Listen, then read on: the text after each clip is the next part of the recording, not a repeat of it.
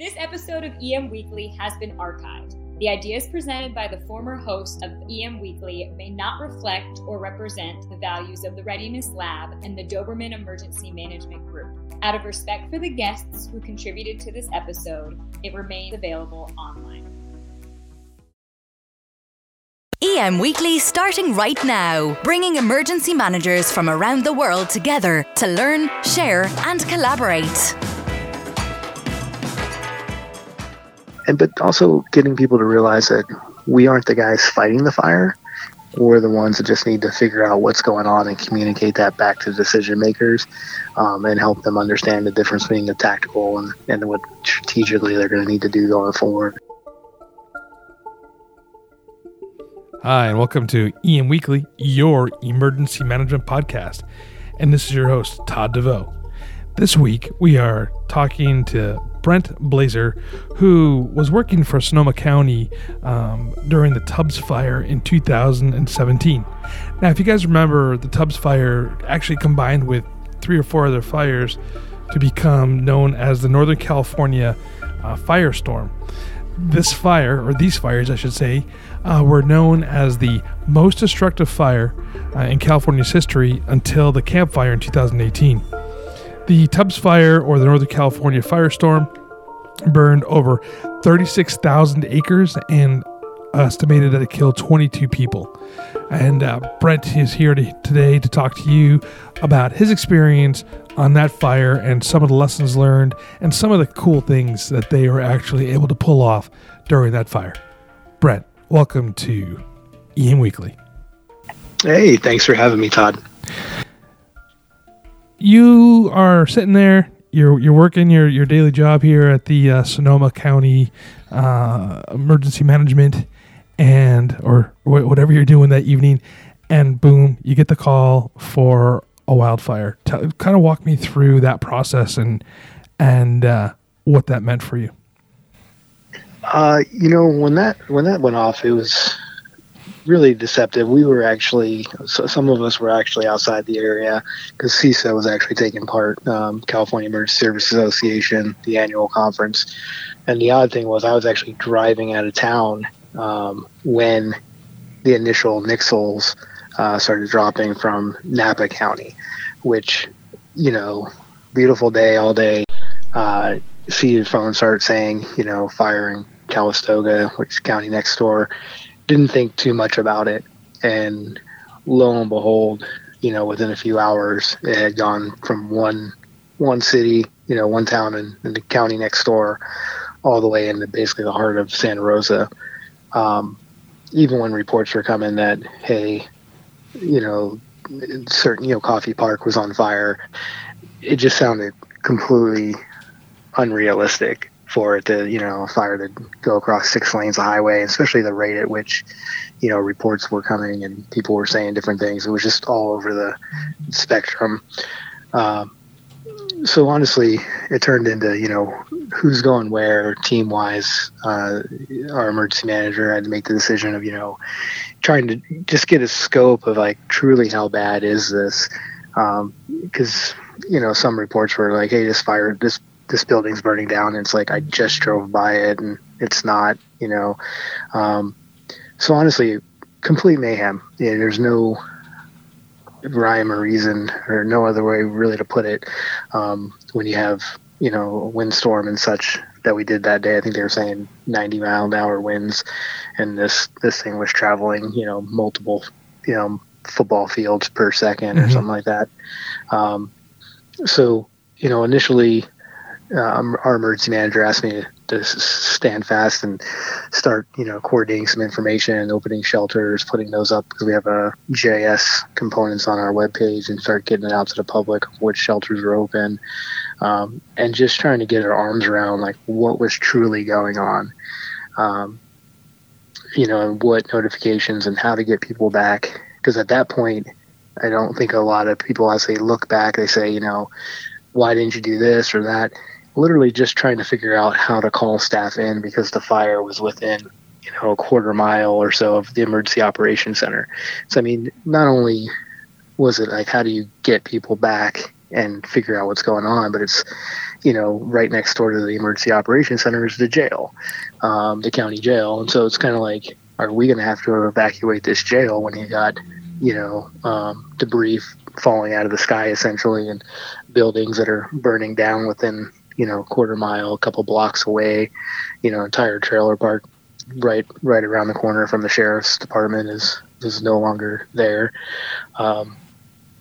So it was just, how do you even call staff back when the roads are closed into the emergency operations center?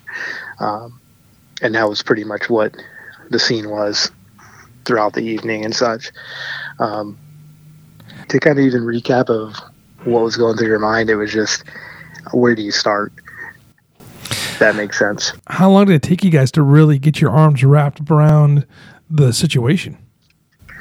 I don't think we really had it wrapped around until, the next, at least probably noon the next day to scale of what we were really looking at. I mean, it kicked off at like 9:30 at night. You're still dealing with it through the evening. When daylight hits, it's when you can actually go out and you're still seeing properties that are on fire within, a couple of blocks of the emergency operations center. So I mean, in the emergency management, we're the tail end of it.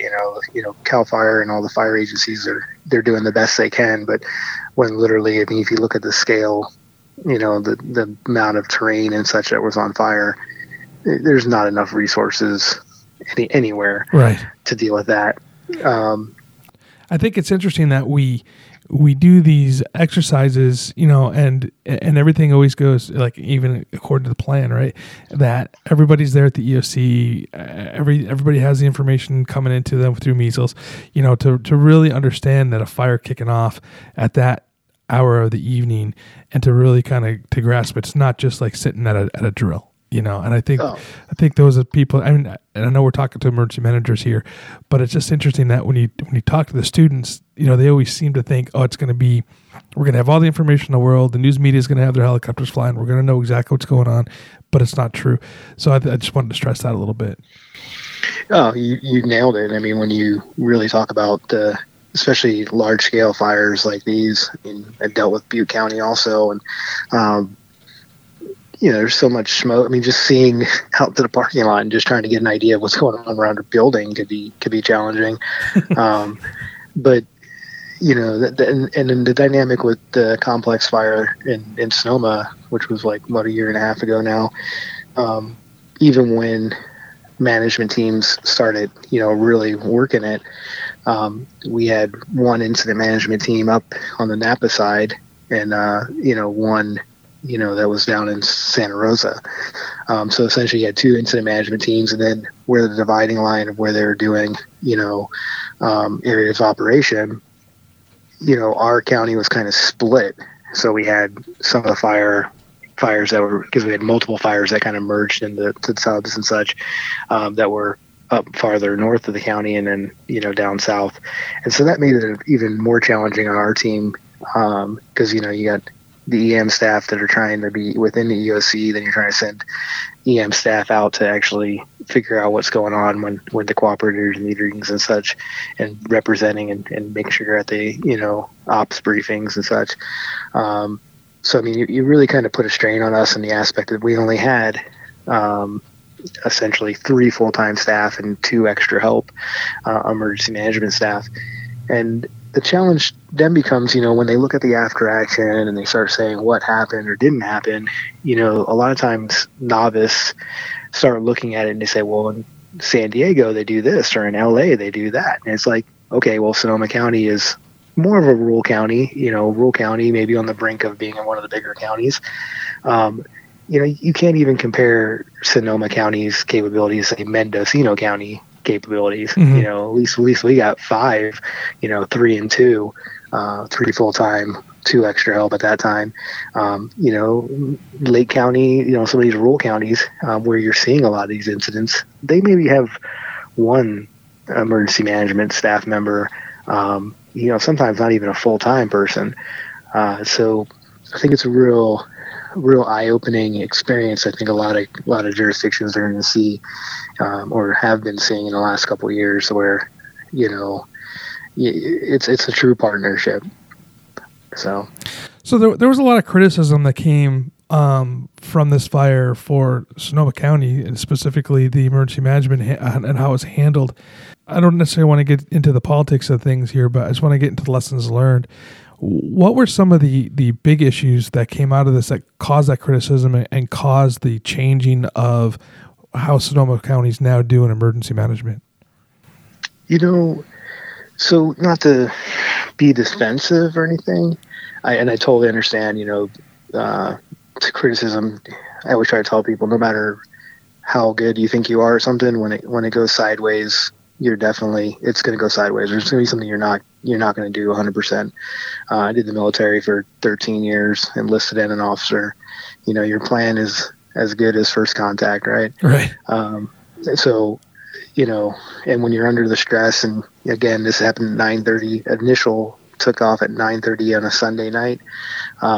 Let's see how awake you are on a Sunday night when you weren't at work. And our on-call guy got there, and he handled what he was supposed to handle. But then, dispatch, when dispatch is calling you and asking you for information, you to do something for them that's normally in their scope, it definitely, you can tell everything's exacerbated at that point, and you're just doing everything you can.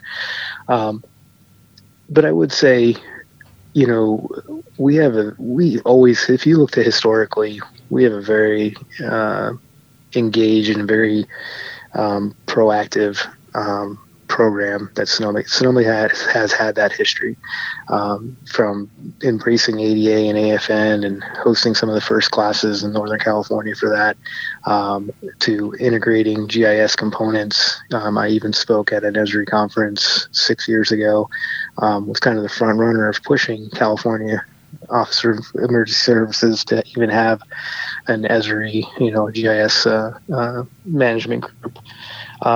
But I would say that some of the lessons learned, where I think every jurisdiction can do a better job, is really kind of setting those expectations of what is emergency management and what is the capability of your program. And I say that because you really got to, where I think I learned a lesson, because I think, we had an amazing emergency manager, was you gotta engage the board, you gotta engage the community. And again, getting them to understand the difference between the capabilities of, say, San Francisco and what the budget will allow in Sonoma County are two different beasts. And not just what the budget will allow, but what are the resources within the county? What is emergency management, and what is FEMA going to do, or the state? A lot of people will just think that an emergency happens or a disaster and money is no object, and that the checkbook is wide open, and why are we in emergency management telling them no? Right. And the reality is that if you don't check the spending, you're not going to be able to recover, right? If you let these expenses go through the roof, and they're you chose to do them anyway, and they're not reimbursable, or you didn't have proper documentation, you're really going to be in a hurt in the years come, especially when you start getting audited and everything. So I really think that is the biggest lessons learned, is making sure that you're out in front of your board, and you're making sure, especially at the county level or city, that they understand, hey, this is the no joke. This is where our program stands right now, and this is what it's capable of. And if you want better service, then this is what it's going to cost you, or this is how we can achieve it. And getting the community to understand that, and that that there's a buy-in on both sides of the table, and that they have to be just as prepared and want these things before the disaster, not just after the disaster, because anybody can point fingers. And I take this to heart, because years ago when Lake County had its 3 back-to-back fires, we were heavily involved. We had an emergency manager that's been a very big supporter of Emma, our emergency management mutual aid. And so we've always had a good opportunity to get out the door and help out. And in that county, I watched an emergency manager, who'd only been on, duty for 12 months or whatever. Good, bad, indifferent. I don't know what the performance was. I do know that it was at the time, that was a program that wasn't well supported. And that was one of the first people I saw, get let go afterwards, and kind of, and it's something that we talked about in California Emergency Services Association is, is this going to be the precedence, or how do we start, getting out in front of bad press for our profession as a whole? Because, what I've been kind of seeing with Sonoma County is, when something bad happens, people will turn and they'll think that I can go out, that our three full-time staff and our 2 extra help staff can go and manage the shelters, and I can do all the situational awareness within the EOC and help everybody at their computers.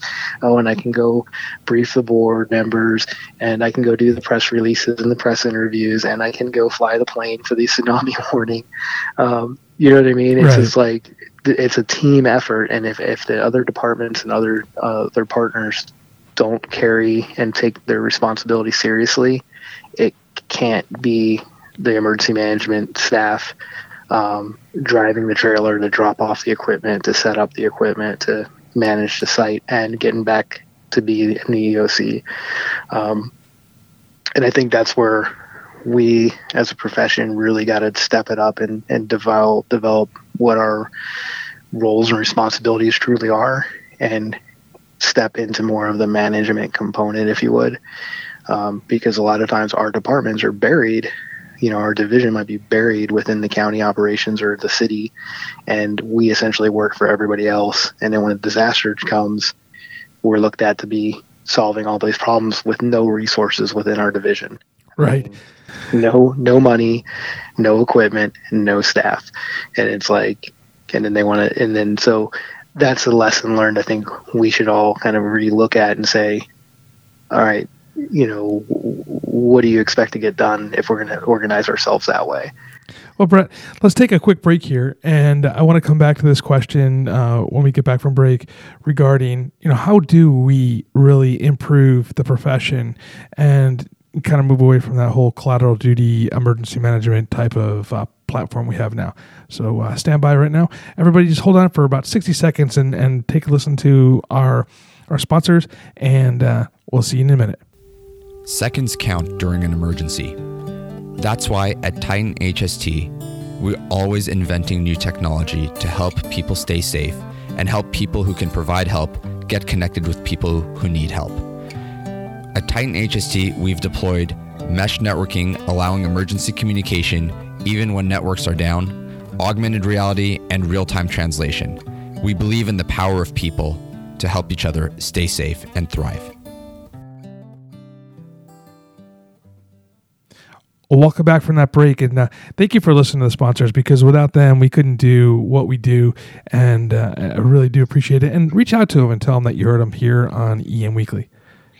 So, Brett, just before the break, we were just talking about some of the issues, specifically the global issues with emergency management, where we don't have, in some cases, we don't have true professional emergency managers sitting at the role, or we are attached to, like, say, either fire or police or even the county, and we have all these other duties that are tapped on top of us. So from when the disaster does come, we have to get into that response mode quickly. And I think sometimes people don't give, and when I say people, the politicians don't give that leeway to the emergency manager to get up to speed necessarily. Moving forward, what do you think we could do better to really get our EMs positioned to serve the communities better? Boy, it's a tough question, because I have to admit that working in that jurisdiction really kind of changed, going through all that really changed my philosophy and viewpoint of how I think emergency management will be structured. So getting in more in the response phase, I think, a closer alignment with, I don't want to say closer alignment. If you have, especially learn morning, definitely closer alignment, say with dispatch, the roles and responsibility.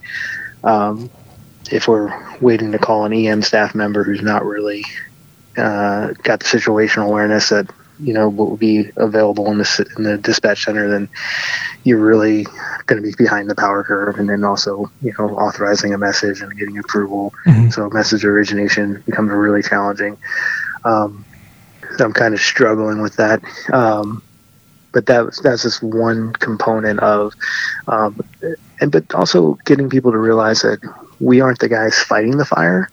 We're the ones that just need to figure out what's going on and communicate that back to decision makers, and help them understand the difference between the tactical and what strategically they're going to need to do going forward. So I do think needs to be. I used to not believe there was like to keep emergency management in with the sheriff or fire was the best course of action. But I have to admit now, getting the situation under control is kind of the prefaces of what you need to do at the time. So, it is a good alignment, but pulling out those capabilities like alert and warning and moving them, again, not having one guy trying to do the messaging, trying to develop the situational awareness and, let people into the building and do all those other features. So maybe more of delegation of these, capabilities, if you would. Mm. Moving from the response mode that we have, and quickly into the recovery, right? And I know you guys had some interesting programs that you had for the recovery. Can you talk about how the recovery started and some of the things that you did there? Well, that's one aspect that I always struggle with, because the push from the state and federal just seemed to be, hey, close down the EOC, shift into recovery. And the challenge generally becomes, there's still things, when your staff is essentially still doing response aspects, when you have most of your TPW doing damage assessment, or you're still closed off in certain areas. And this happened specifically with Butte County, where town of Paradise is still evacuated, but we were getting pushed to push them into recovery, which then now a lot of your staff time and all that stuff, is no longer covered under Cat B. So you're bleeding money at that point, right? Essentially. Mm-hmm. And so I think that is a really big struggle. It's something that needs to be more defined of what it takes to shut down EOC operations, and when those costs, if you would, start shifting into different categories. Because protective measures, the biggest thing was all that staff overtime. We were very fortunate that we were given 100% reimbursement for the first 30 days, which pretty much covered all that. But with that said, it's a really blurred line, and people want to see like exactly when it hits, recovery. And the reality was, right after you have a fire, especially if you have any sort of terrain and topography issues, now the first, especially since fire season, so usually the bulk of fire season can become so close to when it actually going to start raining, right? Right. September, October. I mean, immediately afterwards, in both our fires and then Butte County, here we are faced with a rainstorm. And now we're like, the fires are just getting put out. We're still trying to do reentry. Oh, and by the way, what are you doing about landslides and assessing the area and trying to figure out, what are you going to be your evacuation protocols if people are in that area or whatever it might be. So that's another huge aspect of recovery, or shifting into recovery is all those auxiliary issues of when to shut down shelters and what's the defining moment and such. So I don't know if there's a great answer for that. I think the biggest part becomes who's paying for what, and because even in that point, our fire was pretty quick. I mean, most of these bigger fires have been really quick to say, you're going to qualify. But other disasters like our flood last year, it was the 5th biggest flood Sonoma County had ever seen. We have the most repetitive flood loss in the state of California. They weren't making a decision on whether it was going to get, federal or state, funding. I mean, we were going into debris operations and, trying to figure out, who's flipping the bill for this, because, we're already so far in the red coming out of the fires a year prior, So what it would take to transition or to make better recovery efforts, I think is really kind of defining the reimbursement process, if you would, what the benchmarks are. And I know it's always, everybody knows it's consumer price index and blah, blah, blah. But a lot of times it seems to be more political in nature. Especially when you're still trying to figure out damage assessment. I mean, right. You come after an event, you got like 3 days. Next thing you know, they're rolling in. You're starting to still do damage assessments and get some type of a realistic number out there. So probably shoring up those processes and making sure you have the tools in place of how you're going to do your damage assessment. Are you going to use drones? And really a lot of, if you have some good tech savvy teams, that's the GIS component has been so crucial to gain the situational awareness to be able to put together a realistic damage and where the damage is at, and crossing that with your proper assessor's information and such. I think that really helps you shift into, okay, knowing the situation is controlled and being able to make smarter decisions going forward into recovery. I don't think that, and this is my personal opinion, but I don't even think we should shut down the EOC until you're well within the beginning stages of the recovery. Because I mean, there's so many things you can still use the coordination efforts from the Emergency Operations Center that you could use during the recovery process. I totally agree, and especially the amount of community engagement that you have to do when you start getting into recovery. Especially all the road show of electeds that come into town, and they want to, your whole county administrative staff, everybody is just full on setting up meetings, doing advertisement. The public information piece is so enormous. It just keeps getting bigger and bigger into the recovery aspect. I mean, especially when you have water, issues or, right of entry forms, and all the information has to be collected, debris management, and letting the people know what's going on with that. There's just so many different aspects that essentially your staff is 100% still working a disaster that they're trying to say the response is over. And you're starting to lose, reimbursement aspects. And it's like, these are all services that local government doesn't usually do, and that we're not set up for 90%. We might have some plans and policies in place, but you're completely shifting into 99% of your staff has no real experience or some baseline training in these areas, and now that's 100% of what they're doing for weeks and months on end. Right. And I'll tell you the biggest challenge. This Sonoma County, when we had that fire, I would say, and I would think that anybody who has this experience would probably be on the same page. I've done plenty of disasters. I did, Katrina back in the day when I was in the military. Fires and floods here in California, Napa earthquake. It's a different beast when you live in the jurisdiction in which you're trying to respond to. I mean, I'm calling family and trying to get them to take my dogs and evacuate so I can go to work. And now think your entire staff is in that boat. And I applaud the people we had who showed up, who were like, a day or two later, you found out that they lost their home, but they were at work still. I was about to ask you about that. Yeah, it was phenomenal. So, I mean, so now you degraded your workforce exponentially by the people who couldn't even respond because they were the same people that were impacted by the fires. And that was a big issue with our 2-in-1 center, which then impacted your call center. That's a big capability that we would lean on to help with the public, in which, degrades your public information and warning. So that happened across the board.